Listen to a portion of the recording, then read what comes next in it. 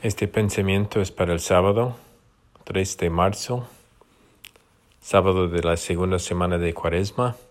El Evangelio es del Hijo pródigo, San Lucas 15. Y el reto de las Escrituras viene de la carta de San Pablo a los Efesios, capítulos 1, 2 y 3. Hoy en nuestro entrenamiento espiritual de primavera nos enfocaremos en el egoísmo, la misericordia, la identidad y los celos. Todos hemos escuchado la historia del hijo pródigo muchas veces. Recuerdo que un compañero de equipo en el béisbol estuvo tan enfocado en sí mismo. No le importaba nadie más en el equipo o sobre ganar. Estaba totalmente enfocado en sus estadísticas y en pasar al siguiente nivel. El béisbol y la vida lo humillaron y se dio cuenta de que no podía hacerlo solo. Volvió al entrenador y a sus compañeros muy dócilmente y pidió perdón. Al principio nos preguntamos si era sincero. El entrenador rápidamente le mostró misericordia y nos enseñó a mostrar misericordia. Nuestro compañero fue sincero. Toda su actitud cambió y se convirtió en uno de los mejores compañeros de equipo con quien jamás he jugado. ¿Qué podamos aprender de su historia y la historia del hijo pródigo, o muchos dicen el Padre misericordioso?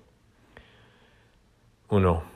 El hijo menor esperaba la herencia de su padre. Al igual que muchas personas hoy en día, él tenía una actitud de derecho. A pesar de que su hijo estaba siendo muy irrespetuoso, el padre voluntariamente le da su herencia a su hijo. De la misma manera, Dios Padre nos da muchos regalos, incluso cuando no los merecemos. El hijo pródigo pensó que encontraría la felicidad en las cosas de este mundo. ¿Buscamos la felicidad en las cosas de este mundo? ¿En cosas materiales? ¿En relaciones ilícitas? Solo Dios puede cumplir los deseos más profundos de nuestros corazones. 3. Después de darse cuenta de su error, el hijo pródigo tenía miedo de volver al padre. Pensó que su padre lo juzgaría y estaría muy enojado. Nosotros también tenemos que regresar a Dios Padre porque creemos que nos va a juzgar. ¿Cómo puede Dios perdonarme por los pecados que he cometido? 4. Con gran temor el hijo pródigo regresó al padre. Es tan hermoso que el padre estaba esperando al hijo diariamente, esperando que él regresaría. Puedes imaginarlo mirando al horizonte, rezando para que su hijo vuelva a casa.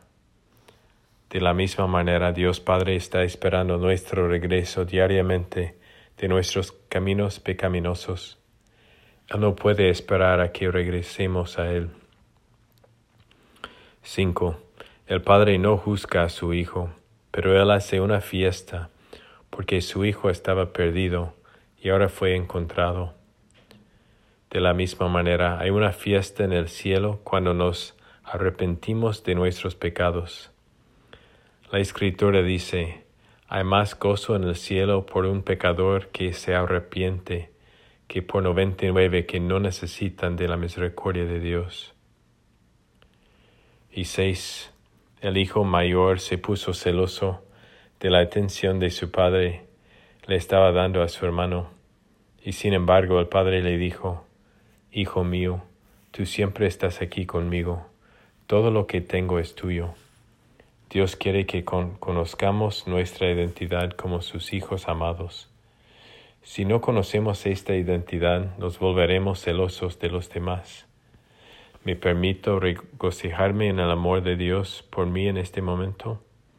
¿O estoy celoso de cuán generoso es Dios con los demás, incluso cuando no lo merecen? Nos preguntemos, como el Hijo, ¿alguna vez has sentido que tu pecado fue tan grande que Dios no pudo perdonarte? ¿Has experimentado la infinita misericordia de Dios Padre?